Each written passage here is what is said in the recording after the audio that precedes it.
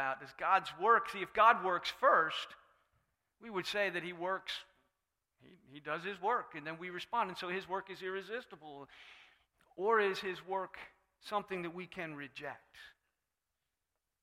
I believe that this episode, and you may not expect me to go here this morning, but it's where I go. It's a passage about resurrection, and it certainly refers to and gives us this insight into the ultimate resurrection. As Jesus raises one man from the dead back to this life, we do have a picture, we do have a sense of the resurrection which is to come, that day when he will raise all men from their graves. But I believe that this episode actually helps us to answer the questions that I've been raising about the nature of God's work in salvation, by way of illustration.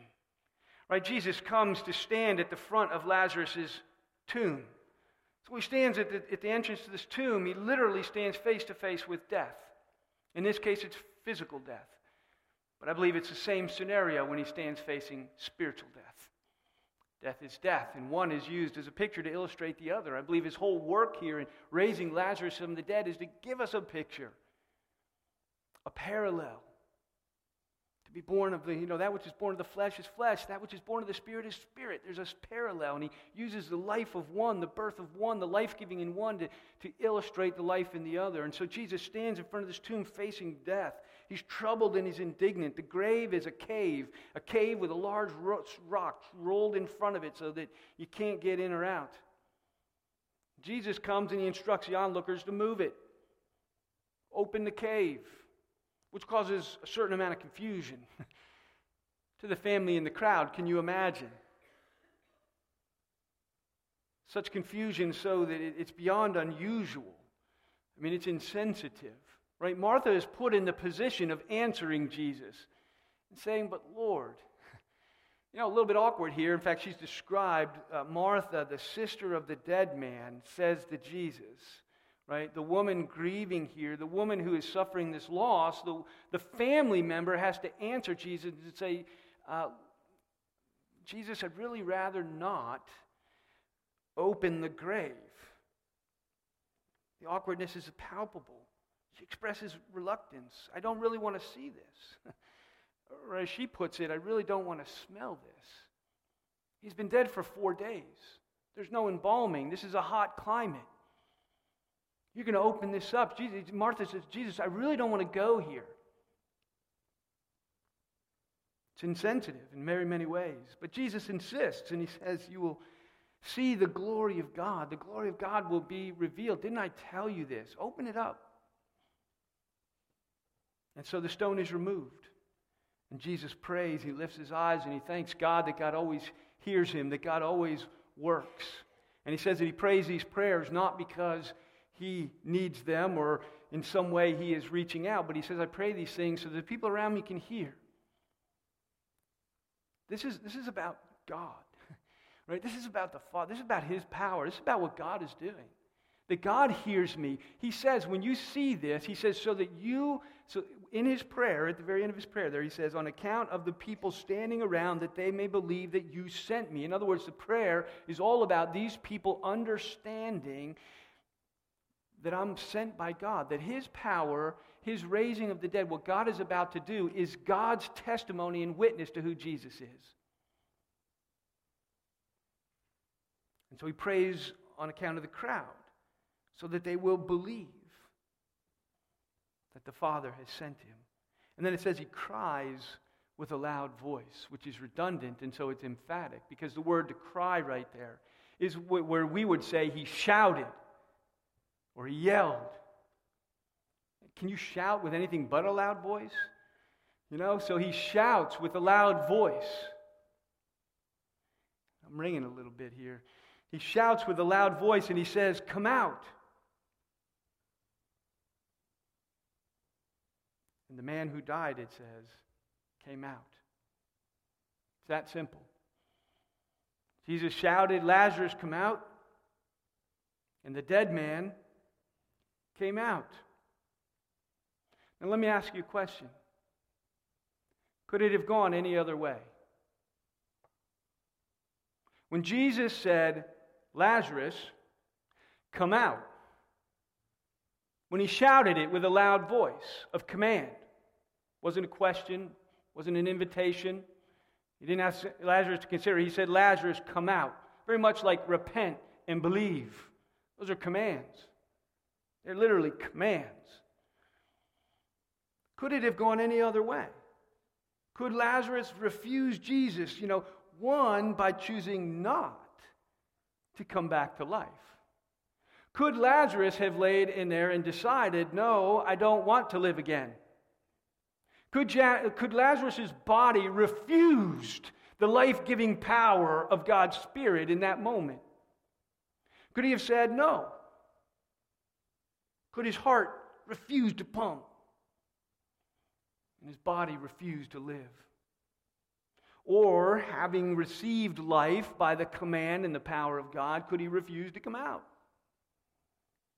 Could he refuse to come at Jesus' command? Could he refuse to step forward? Imagine him, he's returned from the dead, he's full of life, his blood is pumping again, and his eyes flip open, and he's laying there, and he hears Jesus calling him forth from the tomb. Could he have said, no?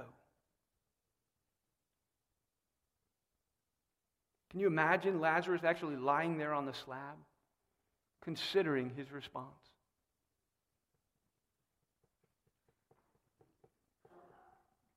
No debate.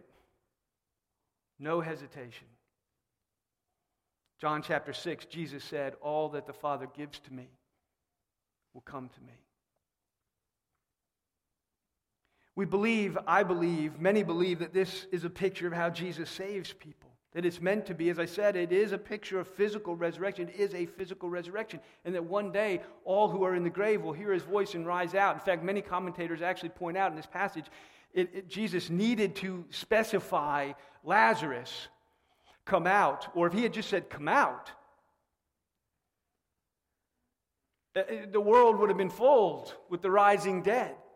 But on this day, the day it says, the day will come, they will hear the voice of the Son of Man, and all who are in their graves will rise. But this is not that day. So he says, Lazarus, come out.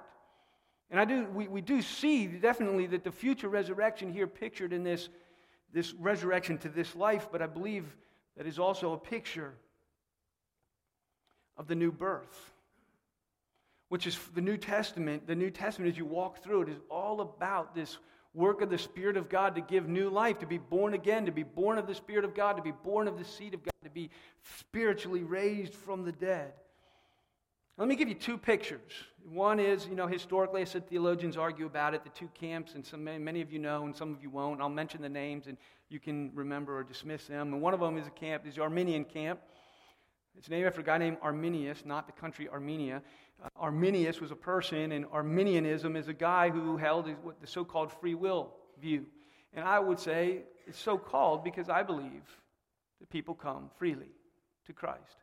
So let me explain a little bit about how we get there. We have this view that says that Jesus comes to an unsaved person and he knocks gently at the door and patiently. And we're told Jesus is a gentleman, and so he waits. He waits patiently. They get this view from the idea in Revelation chapter 3, verse 20. It's there in your bulletin under the second point. Revelation chapter 3, verse 20 says, behold, this is Jesus talking, behold, I stand at the door and I knock. And if anyone hears my voice and will open the door, I will come into him and I will eat with him and he will eat with me. He's a gentleman asking if he can come in. Asking if he can come to dinner. And so in this picture, salvation depends on the goodwill of good men to open the door and let Jesus come in. And so this is the way it's cast, that God works in the lives of people as he sows the seed of the gospel in the world. That the goodwill of good men will wisely choose to get up and answer the door and let Jesus in.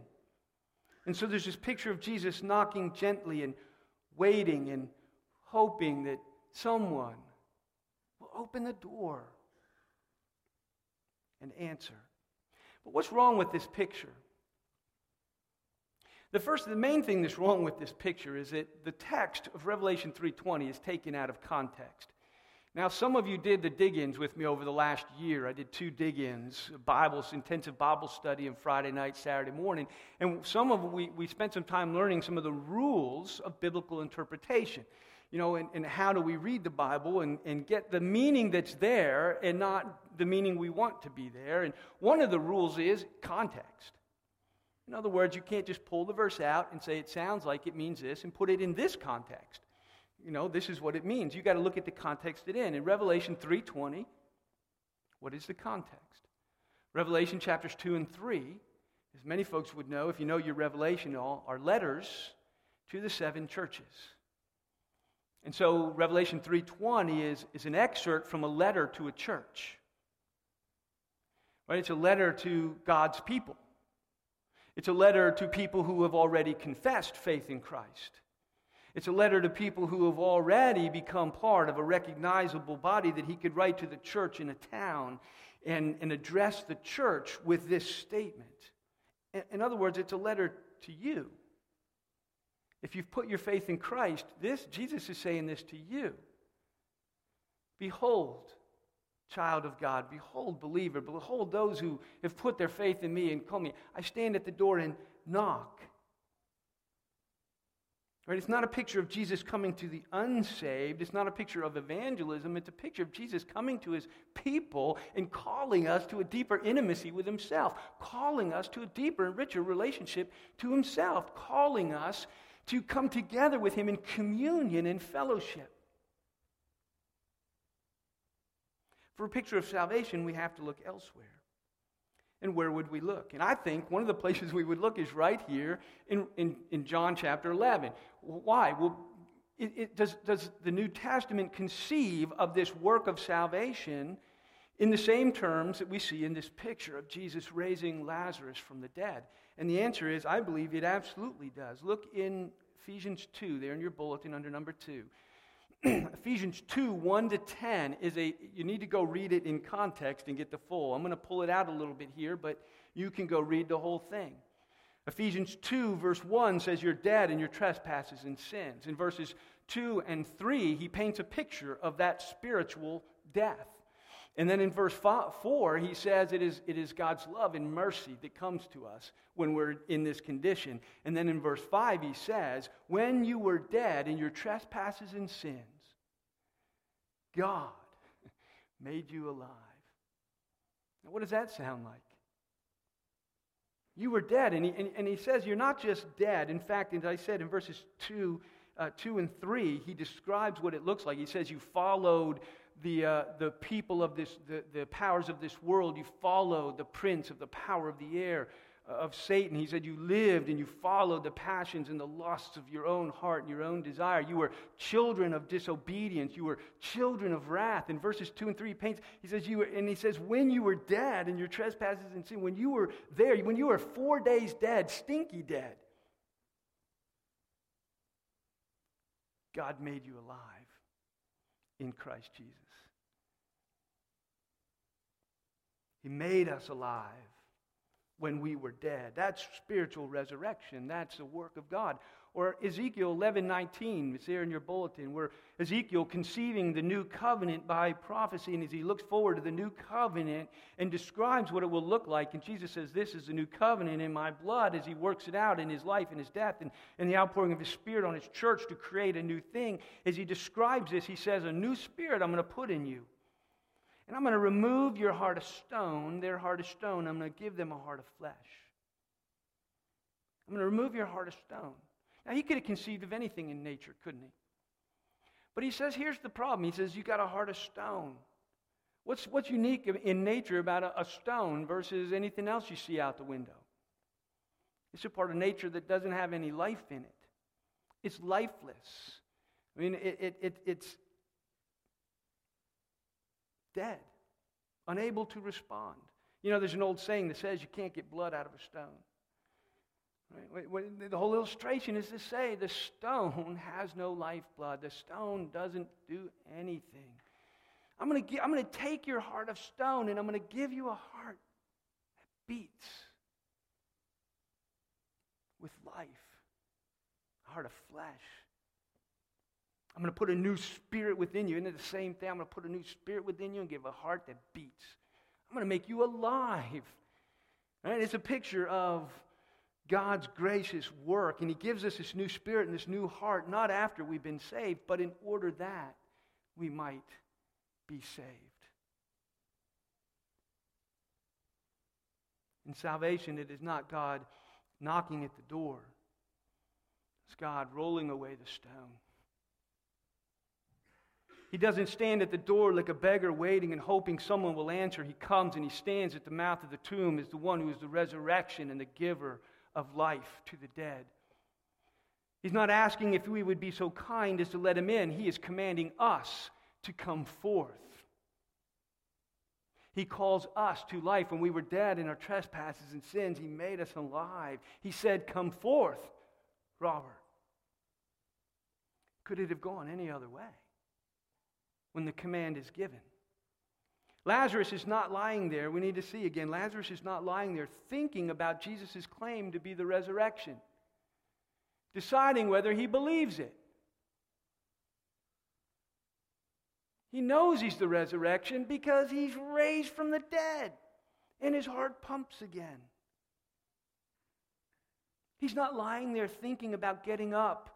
You know, you can imagine him sitting in his easy chair with the remote in his hand, and he hears knocking at the door, and he's in his easy chair debating whether he's going to get up and let the guy in or not.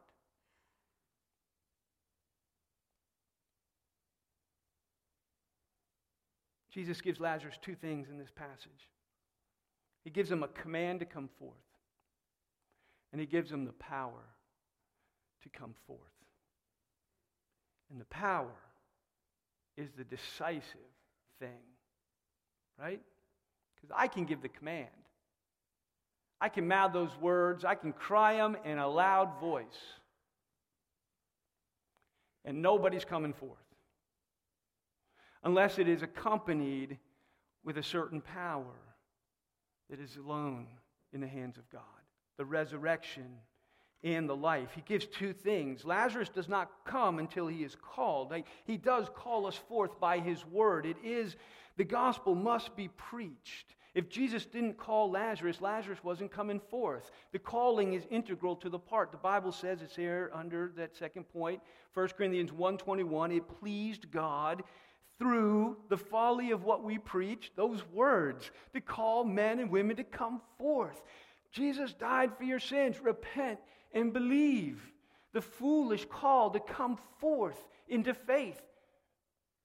And in a sense, it's foolish because the words themselves, as you and I know, won't raise anybody from the dead. But it pleased God that through the foolishness of what was preached, to save. The power is not in the preaching. The power is not even in the one believing.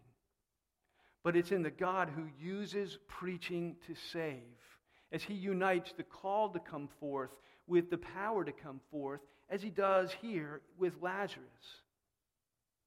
Because the calling is useless. It's true of all preaching. I stand here every week. It's what I do. It's, it's one of the things. It's what I do. It's who I am. But every week I also know that the decisive thing in what I do has nothing to do with me. What happens in your mind? What happens in your heart? I can't get there. I can't make it happen.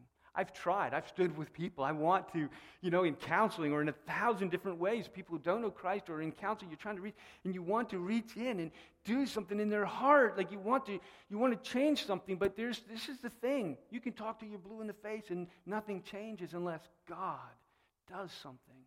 And so part of the prayer is I believe in the power of the Holy Spirit. I believe that God is at work in the world raising people from the dead. The power of the Holy Spirit must accompany the call. The Spirit must give life to the body. Lazarus isn't going anywhere. He's not answering Jesus' call until his heart starts to beat again, until blood flows through his veins and his eyes open and he thinks again. Lazarus will respond to Jesus only after he is made alive.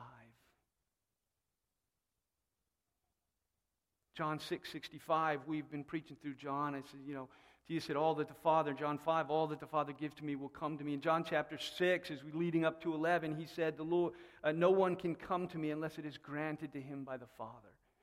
No one can come to me. Think of Lazarus in the tomb. Nobody can come to me. He prays and he says, Father, I'm saying this because I know you hear my prayer. I know you're going to raise him from the dead. No one will come to me. No one like Lazarus who's dead, whether in his trespasses and sins or in the physical nature of his body lying in the tomb, no one will come to me unless it's granted to him by the Father, unless the Father works. Acts 16:14, we read about Lydia, who was listening to Paul preach along with others. And as Paul preached, they were told the Lord opened her heart. The heart of stone. He opened her heart to hear, right? To listen, to pay attention to what was said. That means to hear it, to have ears to hear and eyes to see. The Lord opened her heart so that she came to faith. If you have ears to hear the gospel, if you have eyes to see the truth and to understand it as the truth and to love it, if you can taste the goodness and the desirableness of God and His kingdom, it's because your heart is beating with life, right? It's because life has flowed into your soul, because you've been awakened by the power of His Spirit, because once alive, you see and you hear and you understand all these things. Faith followed the opening. Just as with Lazarus, faith or the response to get up and follow Jesus, followed Jesus' work in literally giving life to Him. Lazarus comes out, though, we need to say here at the end, Lazarus comes out of his own free will. Lazarus is not brought into Jesus' kingdom, so to speak, not into the following of Jesus, kicking and screaming. He's not dragged in, he's not coerced in any way. Lazarus, once life flowed into his body and his eyes opened up and he heard the call of Jesus, he came willingly and desiring to come. Right? His coming to Jesus was certain. I asked at the beginning, could this have gone any other way? I saw at least a lot of heads saying no. When Jesus says comes forth, He's pretty much coming out. We know how this is going to go down in the end.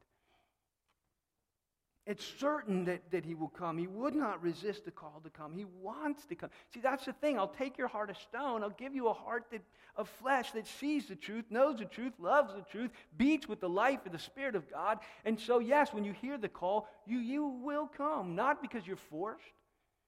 See, our problem is what we need is not to be convinced. What we need is not to be argued into the kingdom. What we need is not to be converted to some new set of moral standards. What we need is a new heart.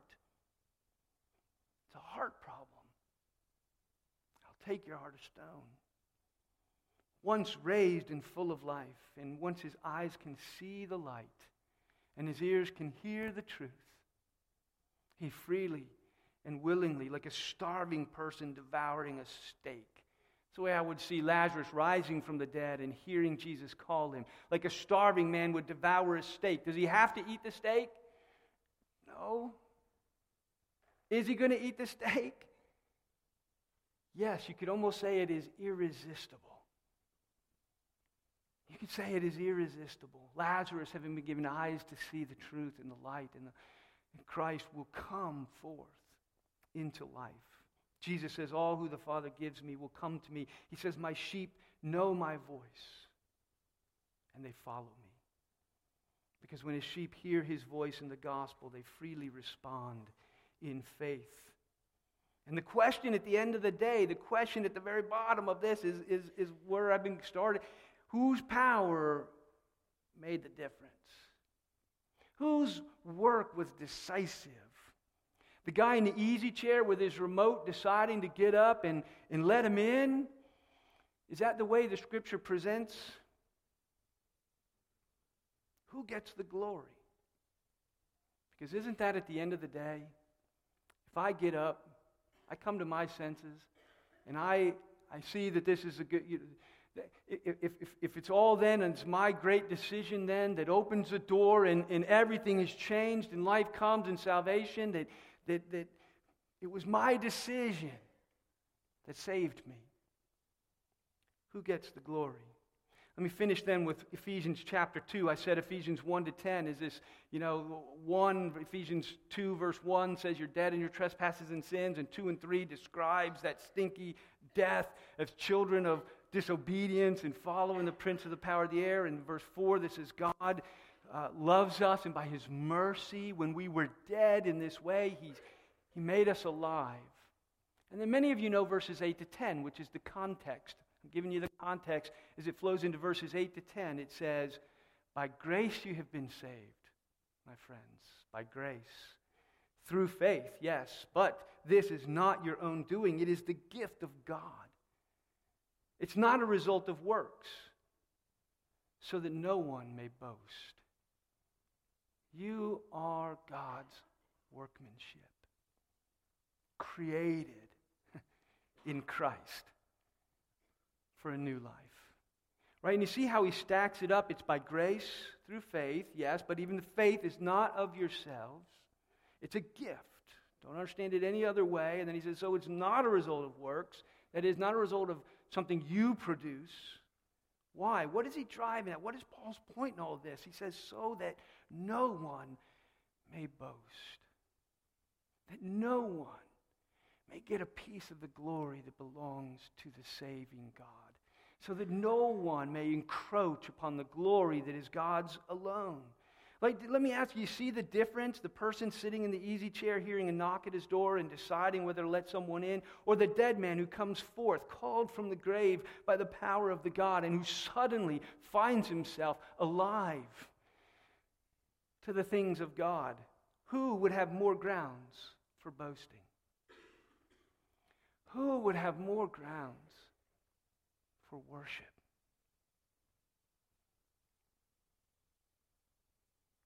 When we were dead in our sin, he rolled away the stone. He strode with power, and he called us to life.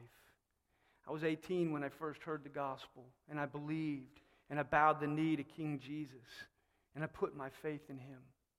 But I know, even looking at my own life, I know that he sought me when I was not looking for him. And I know that he awakened me out of my deep slumber and made me alive to the things that matter. He opened my heart, and he saved me. What should be our response to these things? Boasting is excluded. Pride is destroyed. There is a magnitude of gratitude. There is a fullness of worship. There is a falling before the one who raises the dead and who has come to you in power and given you life. Can you taste and see that God is good? Pray with me. Father in heaven, we thank you that you do not leave us as you find us, dead in our trespasses and sins, with hearts that are stony and cold. We thank you that you give us a new heart, and that in your power and in your grace you call us forth unto life, to the following of Jesus, to the answering of his call. Father, we thank you for the love that you have shown from before the foundations of time, that you have loved us and saved us. Father, we pray that it would break our pride, drive us to our knees, and teach us the full abandon of worship. This we pray in Jesus' name. Amen. As we close and conclude, I'm going to ask you to stand and sing Salvation's song. Loved before the dawn of time, hidden in my Savior, raised to new life. Doctrine is like the buttons on a shirt. If you get the top one right, the rest fall in line. If you get the top one wrong, everything is out of order and misaligned. And there are things that follow. Jesus says, all whom the Father gives me will come to me. And then he says, and those who come to me I will never cast away. And we go from there. The attendant doctrines of his grace and his comfort. There is a reception following for the Palms. I would invite you to not miss your chance on the way out. I believe they move the first weekend of June. So, hear then the Lord's benediction. May the Lord bless you and the Lord keep you. And may the Lord make his face to shine upon you and be gracious to you. May the Lord lift up his countenance upon you and grant you his peace. Go in the peace and the power that is ours in Christ. Amen.